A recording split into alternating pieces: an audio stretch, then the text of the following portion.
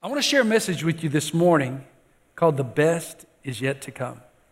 How many of you believe the best is yet to come? You really believe that?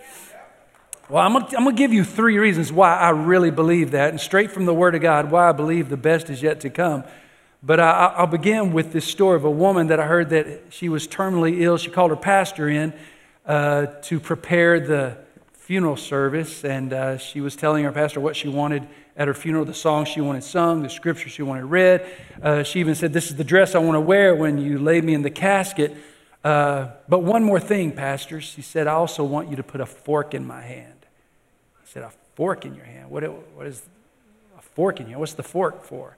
"Well, in my house, after dinner, I would always tell my family, hold on to your fork, because the best is yet to come." That meant dessert was on the way. So don't put up your fork. We'll clear the plates, but hold on to your fork. She said, "I want you to put a fork in my hand so that when people walk by and say, 'Pastor, what does the fork mean?' you can say, 'I wanted them to know, hold on to your fork. The best is yet to come.'" I believe the best is yet to come for each and every one of us. I believe the best is yet to come for Freedom Church. I believe the best is yet to come for Freedom Youth. I believe the best is yet to come for each and every one of us in this house. Do you believe that today? All right, 1 Corinthians chapter 2 says this: "No eye has seen, no ear has heard, no mind has imagined what God has prepared for those who love Him. But it was to us that God revealed these things by His Spirit, for His Spirit searches out everything and shows us God's deep secrets." I believe some of us have seen some of the things that God has prepared for us, but I don't believe we've seen everything that God has prepared. Some maybe haven't even tapped into the first thing that God has prepared for you. I just know we've grown up hearing that good things come to those that wait, and that's really regardless of your heart's condition. But this scripture tells us that if you are in Christ and you love Him, then you haven't even begun to imagine the things that God has prepared for you. So 3 reasons why I believe, 3 scriptures that will prove to us why I believe the best is yet to come. And the first is simply this: God always has our best in His mind. In fact, there was an old song that used to be sung, said, "When He was on the cross, I was on His mind." He was thinking about you. And in fact, our best is on His mind right now. And here's why I believe that. Romans 12:2 says, "Do not conform to the pattern of this world, but be transformed by the renewing of your mind. Then you'll be able to test and approve what God's will is, His good, pleasing, perfect will." Well, what does that mean? Some have said, well, it means that it's kind of a stair step. You can be in His good will, but not all the way into His pleasing. You've been in His pleasing, but not all the way in His perfect will. It's kind of like a target, and the center is the perfect. And I don't know if that's true or not, but here's what I do believe. I believe that good means that His plan for you can't be improved upon. Pleasing, because it's going to settle with your spirit. You're going to be satisfied with it. Perfect, because God Almighty has planned something supernatural and specific for you to work out in your life, because He has our best on His mind. He's thinking about you, His good, pleasing, perfect will. Now, we may not always understand what that will is. We may not always agree in the beginning what that plan is. But I believe that as we continue to live, hindsight will tell us that God's plan for our life is always better than anything we could ever imagine. That's why Romans 8:28 says, we know, everybody say we know. We know that God causes everything to work together for the good of those who love God. Do you love Him? Come on, do you love God? Then this says we know God causes everything to work together for the good of those who love God and are called according to His purpose. The best that the world has to offer will always fall short of God's best. Now, the best that the world has to offer may look glittery, it may be the shiny new object, and it may be attractive for a while, but it will always fall short of God's very best. God's working in our lives, even when we don't see it. We sing it. Even when I don't see it, He's working. Even when I don't feel it, He's working. And His working is not based upon our goodness. It's not based upon our effort. It's not based upon what we do. It's based upon how much He loves us. It's based upon His character. And He's always opening doors for us. He's always working in our lives. In fact, 2 Timothy 2:13 says this: if we're faithless, He remains faithful, for he cannot disown himself. So even when we mess up, God's still working on his plan for our lives. Even when we fall short, God's still working out his best for our lives. You have to believe it. The second reason I believe that God is the best is yet to come is because God will finish what he started in us. Philippians 1:6 says, he who began a good work in you will complete it until the day of Jesus Christ. Has God started a work in your life? Has God started a work in your life? The very fact that you're here today is an indication that God has started something in your life. I mean, most people, if God's not starting something, if God's not working something in your life, don't usually just show up at church. It's like, I don't know what else to do on Sunday morning. I think I'll just go to church. No, God has to be working in your life for you to be here today. God has to have started something in your life. And this says that if he started it, he will complete it. So look at where you are now and know that it's not where we want to be, but it's not where we used to be. God's been working in our lives, and he's got this process working, and he's working things out for good in our lives. How many of you have ever seen the bumper sticker back when bumper stickers were more common? That said, be patient with me. God isn't finished with me yet. I remember seeing that. Now, those are always the annoying people on the road. And I always wanted to have my own bumper sticker that said, I'm tired of waiting. God's taking too long. But I didn't do that. But I'm glad that God's not tired of waiting on us. He's still working on us. He's patient with us. The reality is that we're all in a process. Every single one of us are in a process here. I mean, Freedom Church is about helping people find freedom. Some people want more help than others. Some people need more help than others. You can go ahead and poke somebody next to you. The fact is, some of us need more help than others. And some are more willing to accept that help than others. Some of you may be here today, or you may be watching online right now, and you may be just checking out what Christianity is all about. You may be just trying to figure out, I don't know, what are these people who call themselves Christian, what is this all about? People that go to church every Sunday morning, and they sing songs, and they lift their hands, and they cry, and they laugh, and they shout, and they yell the name Jesus. What is all this about? Maybe you're just checking everything out. You're in a process. But then there are others that you've been in this process a while. You accepted Christ a long time ago. But we're still in a process. You know what that process is called? In church lingo, it's called sanctification. That just means we're becoming more like Christ. We're being sanctified. We're being changed. Every day we become more and more like him. Every day we hope to become more and more like him. Some days we do better than others. Right, Marcus? Some days we do better than others. The fact is, we are all in this process of becoming more like Christ, or trying to find out more about Christ. We're all trying to figure it out. Well, the fact that there is something that has started in us, that has put us in this process, whether we're at the beginning of the process or you're on your way to a fully devoted follower of Christ. All that says that God will finish what he started. He has started something in you. So that proves to me that the best is yet to come. There's still something better out there for us. Now, here's the third reason why I believe the best is yet to come. Is because God wants to do good to us. He simply wants to. And here's how I know that. In Jeremiah 32, verse number 38, it says, they shall be my people, and I will be their God. Then I will give them one heart, one way, that they may fear me forever for the good of them and their children after them. Now look at this next verse. And I will make an everlasting covenant with them. Everlasting covenant. That I will not turn away from doing them good. But I will put my fear in their hearts so that they will not depart from me. Yes, I will rejoice over them. I will celebrate over them to do them good. And I will assuredly plant them in this land with all my heart and with all my soul. This is God's covenant with Israel. And you may sit there and say, well, yeah, that was God's covenant with Israel. That's not with us. But if you go and read Galatians chapter 3, Galatians 3 tells us that we are all children of Abraham by faith in Jesus Christ. Therefore, the promises and the covenants that God made to Israel is a covenant and promise that God makes to us who are in faith with Christ. So if you have made a decision to follow Christ, then you can read this and say, God's not turning away from me because he wants to do me good.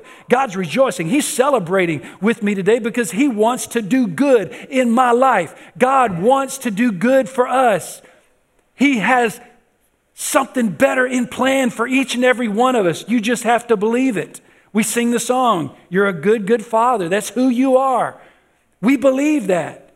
Now, if you don't believe this, and I'm wrong, you've lost nothing. But if you don't believe this and I'm right, you've lost everything. So I'm talking about a good God. I'm talking about the good that he wants to do. So it implies that God is good. And probably one of the most challenging questions that is asked of Christians concerns this concept that God is good. And people will always ask, if God is good, then why is there evil in the world? If God is good, why isn't he doing something to stop the evil that's in the world? If God is good, why do bad things happen to good people? And many people assume that the existence of evil disproves the existence of God. Well, I say the existence of evil, and I think we all would agree that there's evil in the world, right? There's evil everywhere. The existence of evil proves the existence of God. It's like this. You can have a car, and a car can develop rust. What does that mean? Well, it's the erosion of the car. You can have a car with rust, and you have a car without rust, but you can't have rust without a car. You can have good and evil. When the absence of good begins to erode, evil arises. But you can't have evil without the good. In fact, many atheists and many skeptics say, well, if God is good, then he must not be powerful enough to deal with all the evil and the injustice going on in the world. If he's powerful enough to stop it and he doesn't, then either he himself is evil or he's uncaring or detached from people's lives. So which is it? Is he a good God who just doesn't care? Is he an evil God who chooses not to do anything for people? The scriptures make it very plain that God didn't create the world in the state that it is now in. Evil came as a result of the selfishness of man. The Bible says that God is a God of love. He desired to create a person or a people and eventually a race who would love him, but genuine love cannot exist unless freely given through free choice and free will. So man was given the choice to accept God's love or to reject it. The choice that made the possibility of evil very real. So when Adam and Eve disobeyed God by their choice, they brought evil into this world. So man brought evil upon himself. But although evil is here and evil is present, evil is temporary and it will eventually be destroyed. And that's the hope that every single believer has. Now, I know that we operate in time, space, and matter. And we can't really wrap our heads around God who is outside of time. And we think that because we measure things in time, that if God was good, he would stop evil today. Well, God's not bound by time. So God's process and God's plan, although in our minds it's taking too long, maybe his plan is absolutely perfect. You see, we found ourselves separated from God because of our selfish choice, but God stepped into our lives and provided a bridge that allowed us to come back to him through his son, Jesus Christ. All we have to do is be willing to come back through Christ to the Father. As the worship team comes back, I want to paint a scenario for you that illustrates this concept of the heart of the Father, the love of God, the free will, free choice of man. One morning in the middle of Pakistan, during unrest in the city, a little girl and her mom were preparing dinner when there was a knock at the door, and the little girl didn't know any better. She made her way to the door and opened the door, and there at the door were standing some terrorists. They asked for water. She let them in. And that's when they brutally murdered her mother in ways that's best left undescribed. after they killed the mother, they took the daughter by the wrist when all of a sudden they heard the click of a gun. And it was the father pointing a gun at the head of the leader of this terrorist group. This girl was saved by the protection of her father. But the terrorists didn't give up that easy. Their anger towards this father burned, and they made their way to the girl's school and approached her kindly and cunningly and began to convince the little girl that it was the father's fault because he was the one who had built the house and built the door that they were able to come in, that he built an unsafe place. And that's why her mother is dead today. That the responsibility is not upon them, but the responsibility and the blame is upon the father. So the terrorists convinced this girl that she should join their organization and help fight against other fathers and other families who fall in the same category, fathers who had built unsafe homes and had built doors that terrorists could come in and go out of. In reality, this door was built for the freedom of the daughter, so the daughter could come in and the daughter could go out according to her free will. But as soon as the terrorist organization got this girl out of the protection of her father's home, they began to torture her. They began to brainwash her. They began to terrorize her until she forgot her own identity. And she just believed that this is the way life was everywhere and didn't even try to escape. You'd think she'd just run back to the father's house, but her anger towards her father continued to increase. Even every day, the beatings, the lashes, the torture, her anger towards her father increased, not towards those who were punishing her. Her father would come to the gate of the terrorist camp every night and would cry and would call his daughter's name. At first she could hear the cry of her father, but she would turn up the music to drown out the voice. You see, freedom, love, and healing were just on the other side of the gate. All she had to do is to walk through that gate, back into freedom, love, and healing. God created free will in the same way. He created free will as a door that provided freedom for us to be able to come in and go out and freely choose the love of the Father. But it also becomes the very nature, by its nature of its existence, becomes a door that the enemy could come through. But we all still have a choice on who we're going to follow and who we're going to believe. You see, our free will was created so that we could choose love. Because a life as robots, forced to love someone, forced to pledge allegiance to someone is no real life. That's no real love. So God gives us this love. He gives us His choice. He gives us this opportunity. But the terrorist of our souls, who is Satan, has been successful through the ages of convincing people that the blame is not him or the terrorist. It's the Father who created the door, who provided the way for us to have the free will to choose to love. If we really knew the intentions of the soul terrorist, we would be sick to our stomachs. If we really knew the lies that Satan has caused so many unsuspecting people to believe, we would be sick to our stomachs. Many people across this world have forgotten what it means to be human. We've forgotten the way we're supposed to treat one another. We have forgotten our inheritance. We have forgotten how loved we really are. And we've bought into the lie of the enemy. My plea, my cry, my prayer today is that you would turn down the music. You would hear the voice of the Father. You would realize whose voice is actually the voice of reason, the voice of love, the voice of truth. That you would not reject the voice of the Father. The enemy has lied to you. He's lied to you about the reason for the door. He's lied to you about the reason you have free will.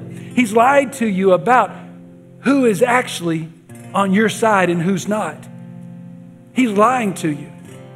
And what I realize today is that there are a lot of people who are on this the beginning steps of this journey, trying to figure out what God is about, trying to figure out what Jesus is about. And the enemy has lied to you and made you think that religion is just all about man. It's just about building buildings, and it's just about material things. The enemy has lied to you and made you think that because there is evil in this world, that somehow or another God is uncaring and God is unloving. He's made you think that if God really, really cared about you, then He would stop all evil. But to stop all evil would be to take away your choice to be able to choose to follow Him, or even choose to reject Him if you chose. He loves you enough, He'll give you that choice. And the wrong choice of so many people is what has created so much pain and evil in our world today. My desire today is that if you're on the beginning journey of trying to find out who Christ is, who God is, that you would realize He's a loving Father who has planned so many wonderful things for you, that your best is on His mind. What He started in you, He will finish. That He wants to do good in your life. That really the best is yet to come. You have to believe it. But there are some others who you've been in this walk of faith for a long time. And the sad truth is, you're so far down this road that you believe the best is behind you. You've stopped believing in miracles. You've stopped believing in signs and wonders. You've stopped believing that revival could actually take place today. You've stopped believing that marriages could be restored and that healing could take place. You've stopped believing in the supernatural work of God. You have resigned yourself to live in the glory of the past. You've believed a lie, just like somebody who believes that God doesn't even love them. And what it's caused both people to do, whether you're at the beginning of the process of your walk of faith or whether you're years into it, it's caused you to become stagnant and paralyzed. And you're not moving forward. And I want to challenge every single one of us here today and every person that's watching this service online right now to not allow the enemy or the lies of the enemy to paralyze you anymore.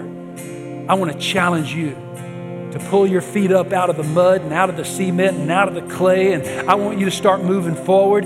Break yourself out of the prison camp of the lies of the terrorist that's been holding you back, and realize that God has created a bridge for us to walk over through Jesus Christ. And when we do, we'll come right into the arms of a Father who loves you and cares about you and has a wonderful, wonderful plan for your life. And yes, the best is yet to come. What He has in store for you is so much more than you could ever imagine.